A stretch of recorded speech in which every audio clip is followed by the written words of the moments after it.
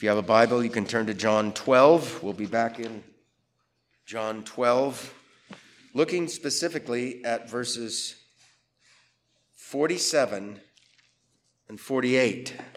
John chapter 12, verses 47 and 48. If I had a title to my sermon, I do have, for Sean's sake, it would be Those Who Hear Christ's Words but Do Not Believe. You'll see that in the text. This is what Jesus is addressing here. People who heard Christ's words while he was on the earth, and anyone and everyone who hears Christ's words through whatever medium, a preacher reading the Bible, somebody else reading it to you, somebody witnessing and faithfully giving you the word of God. These people are addressed here, not just the people in the first century, but anyone who hears Jesus' words and does not believe. It's very sobering to think about that. The verses in particular we're going to look at are verses 47 and 48. And if anyone hears my words and does not believe, I do not judge him. For I did not come to judge the world, but to save the world. He who rejects me and does not receive my words has that which judges him. The word that I have spoken will judge him in the last day. Sobering words without even explaining their meaning. There's enough on the surface of the text that should indicate to us that Jesus is addressing first the audience of the first century that heard his words, but second, anyone before the last day that hears his words. And basically what he's saying is, don't treat sermons as if they're not vitally important. Well, I'm raining on my own parade. That's one of our contemplations. Our text comes in this wider context where Jesus' earthly ministry is coming to an end. Subsequent to chapter 12, we have 13 through the end of the chapter where Jesus focuses more on his disciples. And then we have his arrest, the trial, the mock trial, his crucifixion, his death, and his resurrection. So these are the last words of Jesus written by John that about his public ministry. And in this section, several things are done. One thing that is done here in verses 47 and 48 is our Lord addresses people who hear the words of Christ and do not believe the words of Christ. By the way, not believing the words of Christ equals rejecting him. Basically calling him a fraud. He's not who he claimed to be. I have no need of him. Something like that. So I'm going to be addressing these words in verses 47 and 48. Now I want to make one observation before I do my explanation of the text. Notice the contrast between verses 46 and 47 and 48. Let me read those. I have come as a light into the world, that whoever believes in me should not abide in darkness.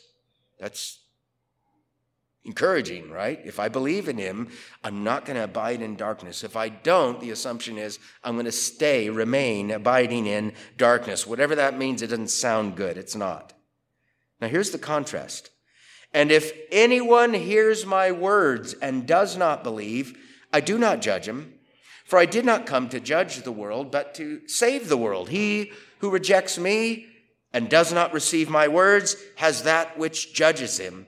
The word that I have spoken will judge him in the last day. Here's what J.C. Ryle says. I think it helps with this contrast. Having shown the privilege of those who believe in him, not abiding in darkness anymore, our Lord now shows the danger and ruin of those who hear his teaching and yet believe not.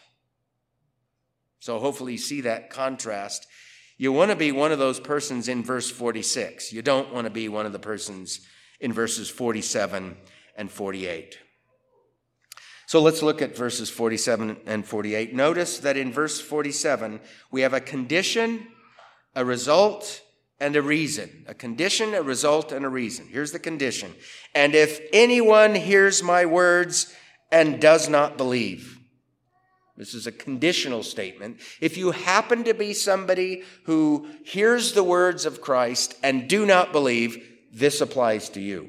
If you happen to be somebody who listens to the word of Christ and believes it, this doesn't apply to you. But it used to, and you should be thankful that it no longer applies to you. This condition certainly applies to those who heard our Lord during his earthly ministry. Many heard our Lord while he was ministering on the earth. He was heard by thousands and thousands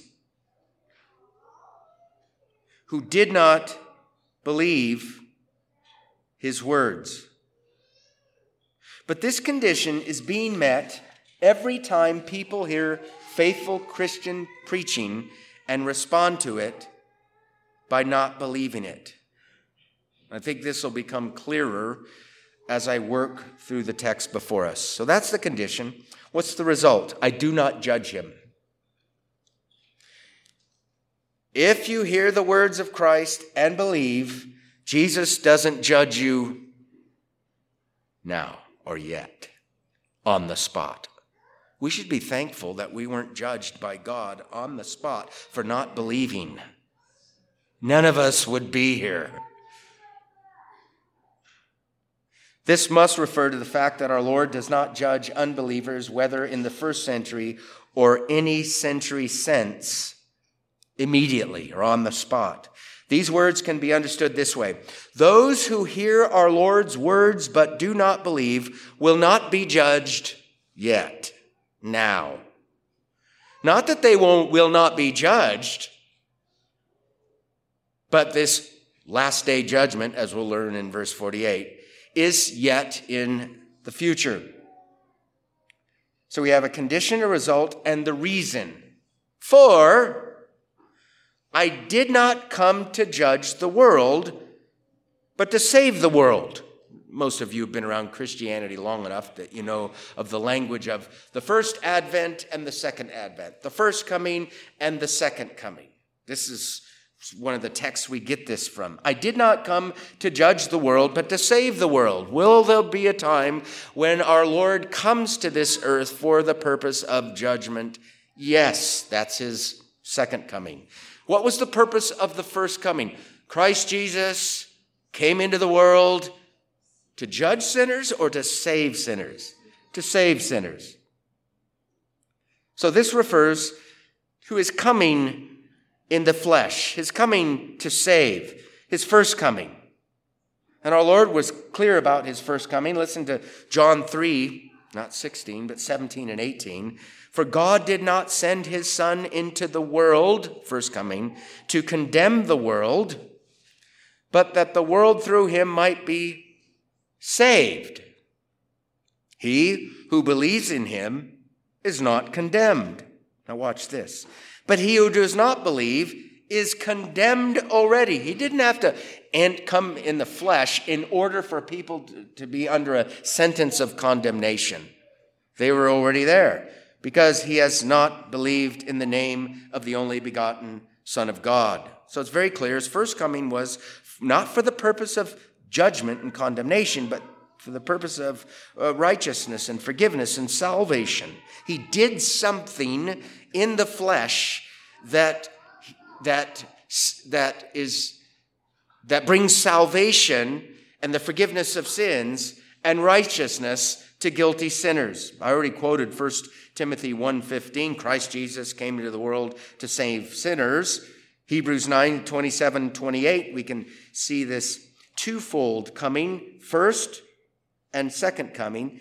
And as it is appointed for men to die once, but after this, the judgment, second coming. So Christ was offered once, first coming, to bear the sins of many. To those who eagerly wait for him, he will appear a second time. Believers eagerly await his second coming, apart from sin, or not dealing with sin with reference to them, but dealing with the consummation of their salvation. So our Lord's first coming was for the purpose of obtaining salvation for sinners. The purpose of his second coming, however, is quite different. The words of Jesus contained in the Gospels and a few other places in the New Testament were revealed to us in order that we might be saved from our sins, guilt, and pollution. He gave words that lead to life if believed. The fact that many hear, H-E-A-R, yet do not believe and are not immediately judged displays God's mercy. Let's think through that. Is God being merciful to you as if you're an unbeliever here today? I'll pull a Jim Butler. You're not in hell. He would have his hands like this, Some of you don't know who he is. Others are laughing because they know who he is. The patience of God is seeking to lead you to repentance. It's in the book of Romans. God doesn't vindicate his name on your head immediately. That's kindness. You don't deserve that. Hundreds, thousands, millions, billions of people that have heard the claims of Christ and do not believe, suck in air and blow it out every day. Eat food, enjoy sunshine, have families, bear children, attend church. And yet they're not, struck by a bolt of divine lightning. So this displays the kindness of God, even toward his enemies. The fact that we have unbelievers who have heard.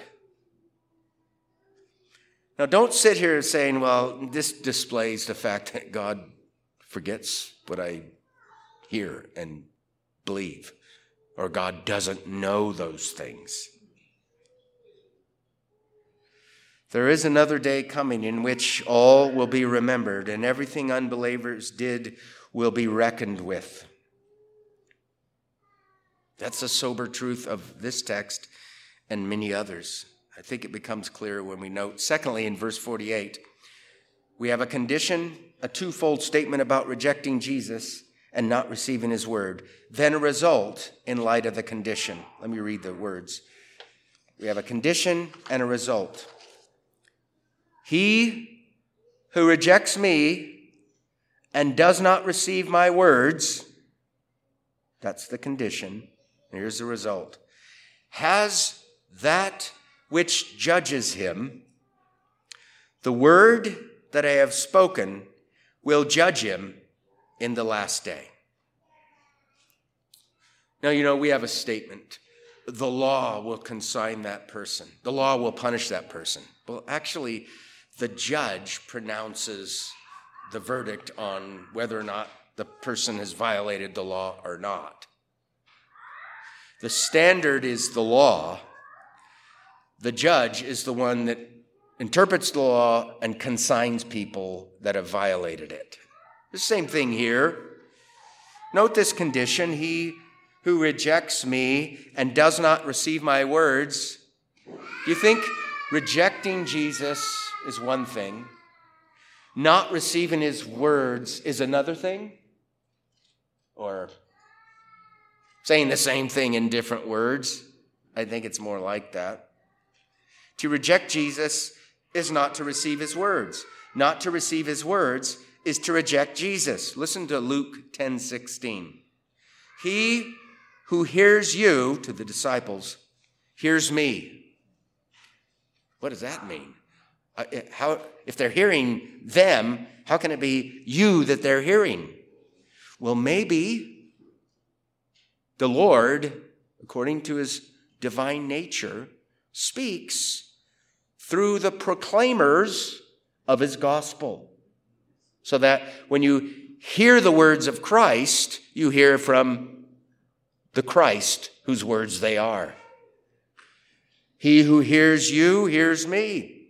He who rejects you rejects me. So you got words and rejection are one and the same here. Now watch this. And he who rejects me rejects him who sent me. He who rejects you rejects me. He who rejects me rejects him who sent me. So we could say this: those commissioned by Christ to speak on his behalf are instruments of communication through which Christ himself addresses souls. He came and preached peace to those who are far off and those who are near. Ephesians 2:17, he is a capital H. The referent before it is Christ himself. Paul claims that after the ascension into heaven and the heavenly coronation and the sitting at the right hand of power, somehow, some way, Christ preached to Ephesians in Asia Minor after he was gone from the earth. The only way he could do that would be according to his divine nature. Whoever then hears faithful Christian preaching is confronted by Christ. This is, by the way, this is really good news for those of us who have believed, and potentially disastrous news for unbelievers.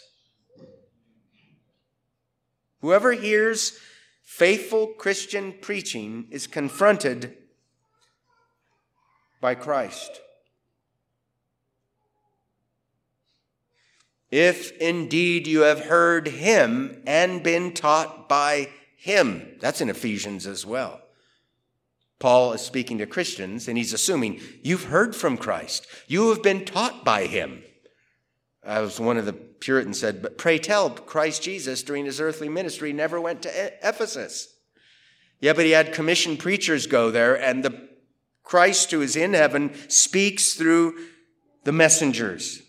So whoever hears faithful Christian preaching and does not believe it rejects Jesus, the only hope of sinners. So that's the condition. He who rejects me and does not receive my words, here's the result, has that which judges him. What is that?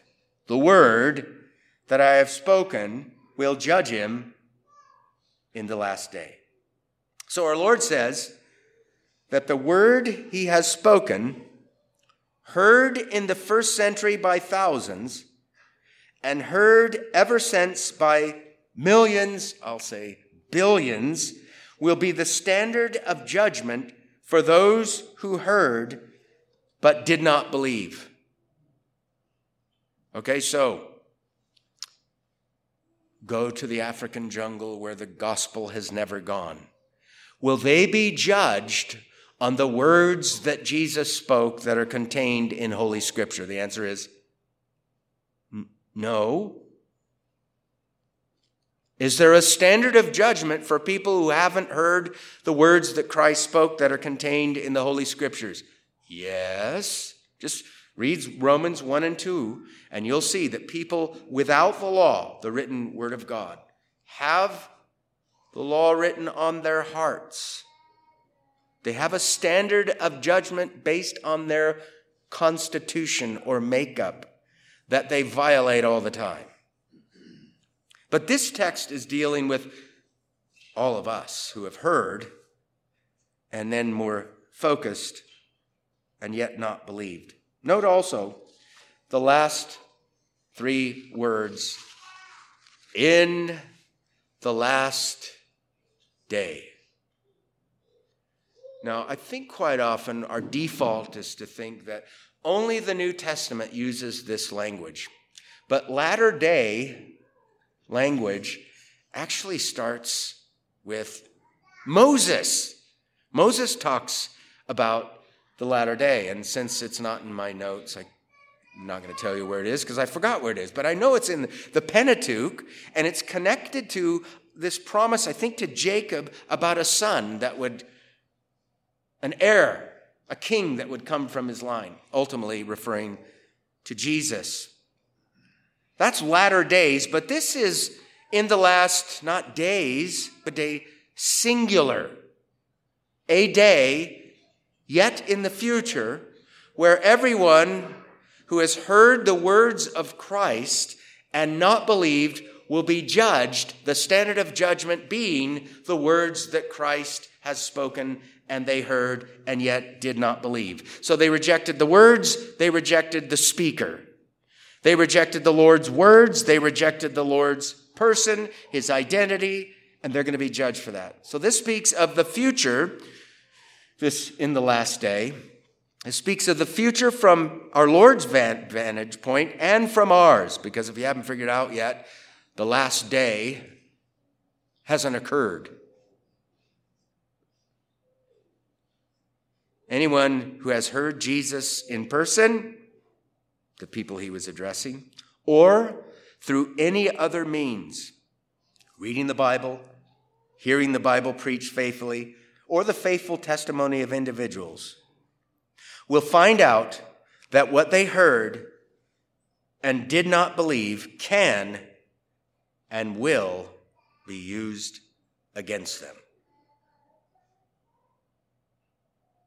in the last day. It's a sobering thought indeed. If you're sitting here going, why are you making me squirm? I came to your church. I'm going to eat your food. I'm going to hang with your people. I want you to be saved. I don't want you to reject him. I don't want you to reject his words. I don't want you to remain abiding in darkness. I don't want you to land in that last day unclothed, without Christ, without God, without hope. So, that's my exposition, contemplation. I have 3, I believe.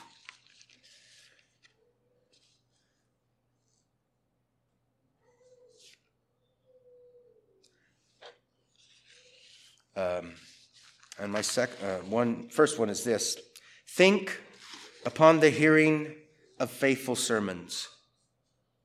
In light of our text, think upon the hearing of faithful sermons that are faithful to the intent of God's word. Remember Luke 10:16. He who hears you hears me. He who rejects you rejects me. And he who rejects me rejects him who sent me. These are sobering words. Reject the messengers of Christ as faithful witnesses of Christ, and you reject Christ himself. Sit week after week, month after month, year after year, hearing the Christian message, and yet you're unbelieving, you're rejecting Christ himself. Not just the preacher, not just the church members, but the Lord himself. Sobering words. Hearing sermons and rejecting the truth in those sermons is not healthy for the soul. In the last day, they're going to... Let me just read J.C. Ryle. You'll see why I quote him.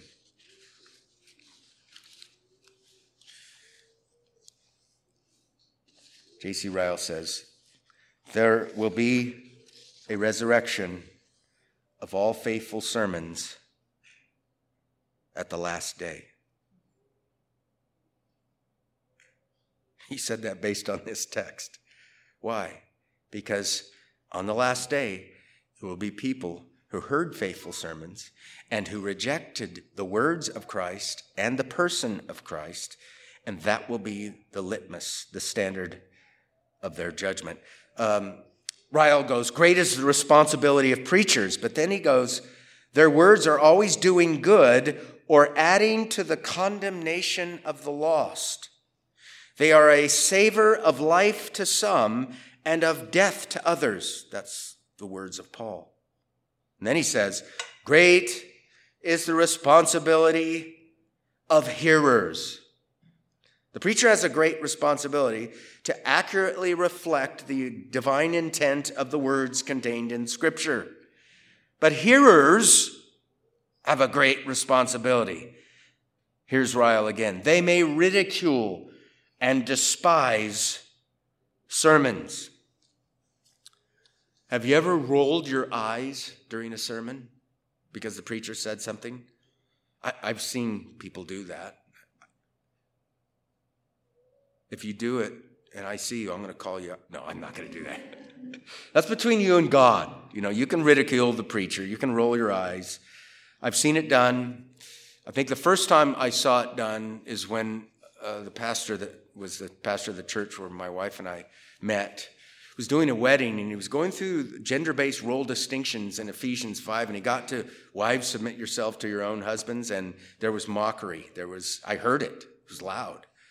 Not real loud, but it was not good. That sermon, if that person or those persons don't repent and believe, is going to come back at the resurrection to haunt them.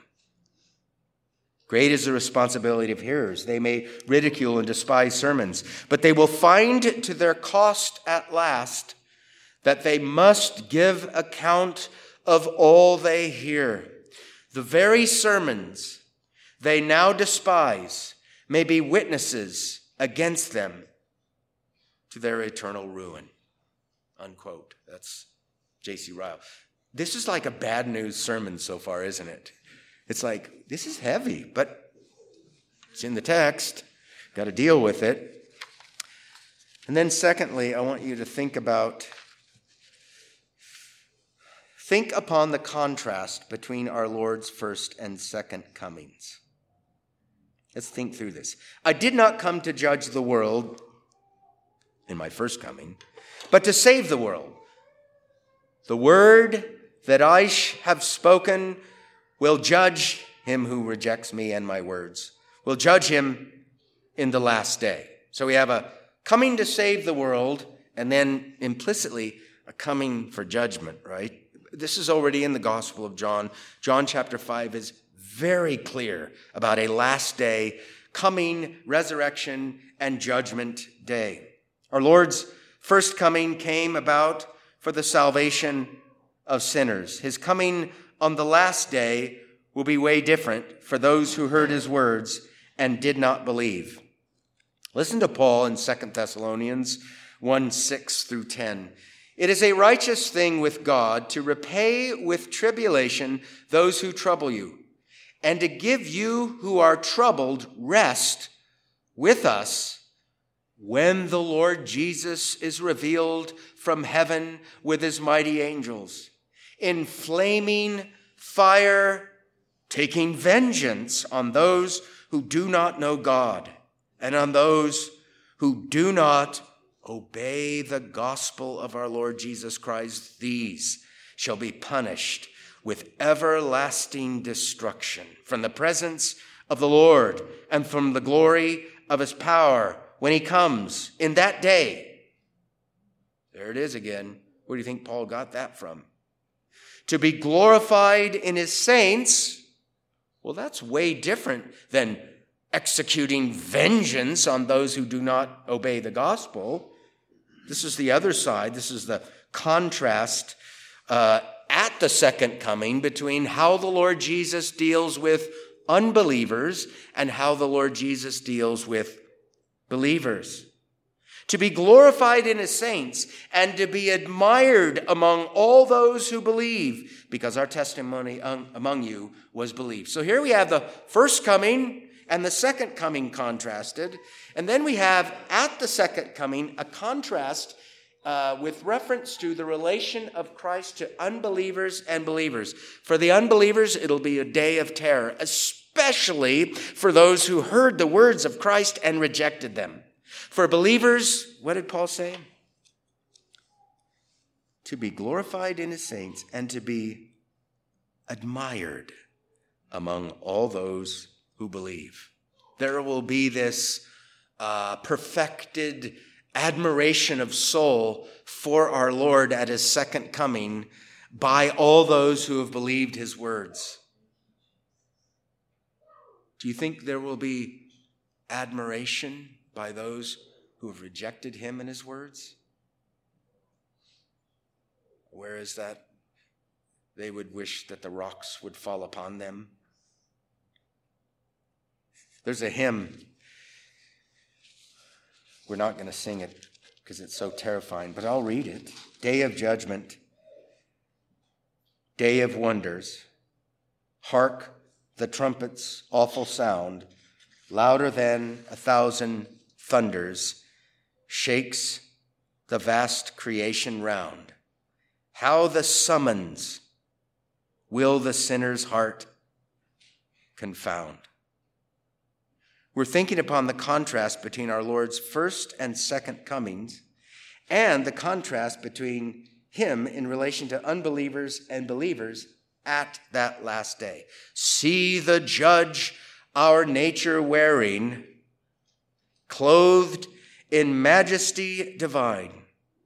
You who long for his appearing, then shall say, this God is mine. Gracious Savior, own me in that day as thine. You hear the contrast here again? How the summons will the sinner's heart confound. Gracious Savior, own me in that day as thine. Third line says, at his call, the dead awaken. Rise to life from earth and sea. All the power of nature shaken by his looks. Prepare to flee. Careless sinner, what will then become of thee?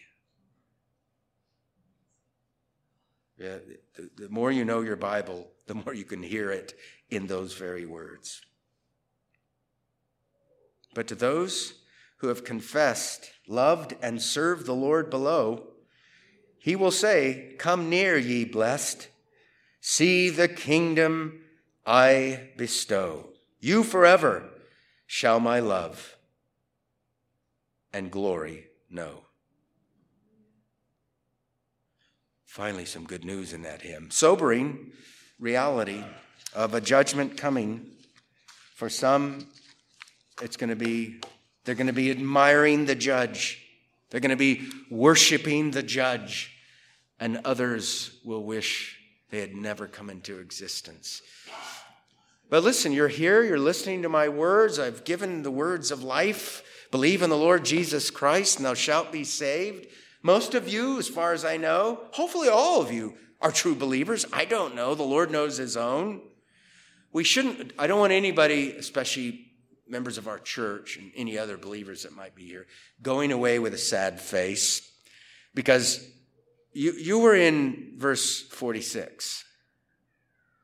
You no longer abide in darkness, but you used to be in verses 47 and 48. And because you used to be there, somehow you got out of those verses and jumped up a verse. How did that happen? What were the words of Paul in Philippians? The Lord came and got me. Whatever his word was. The hound of heaven came. The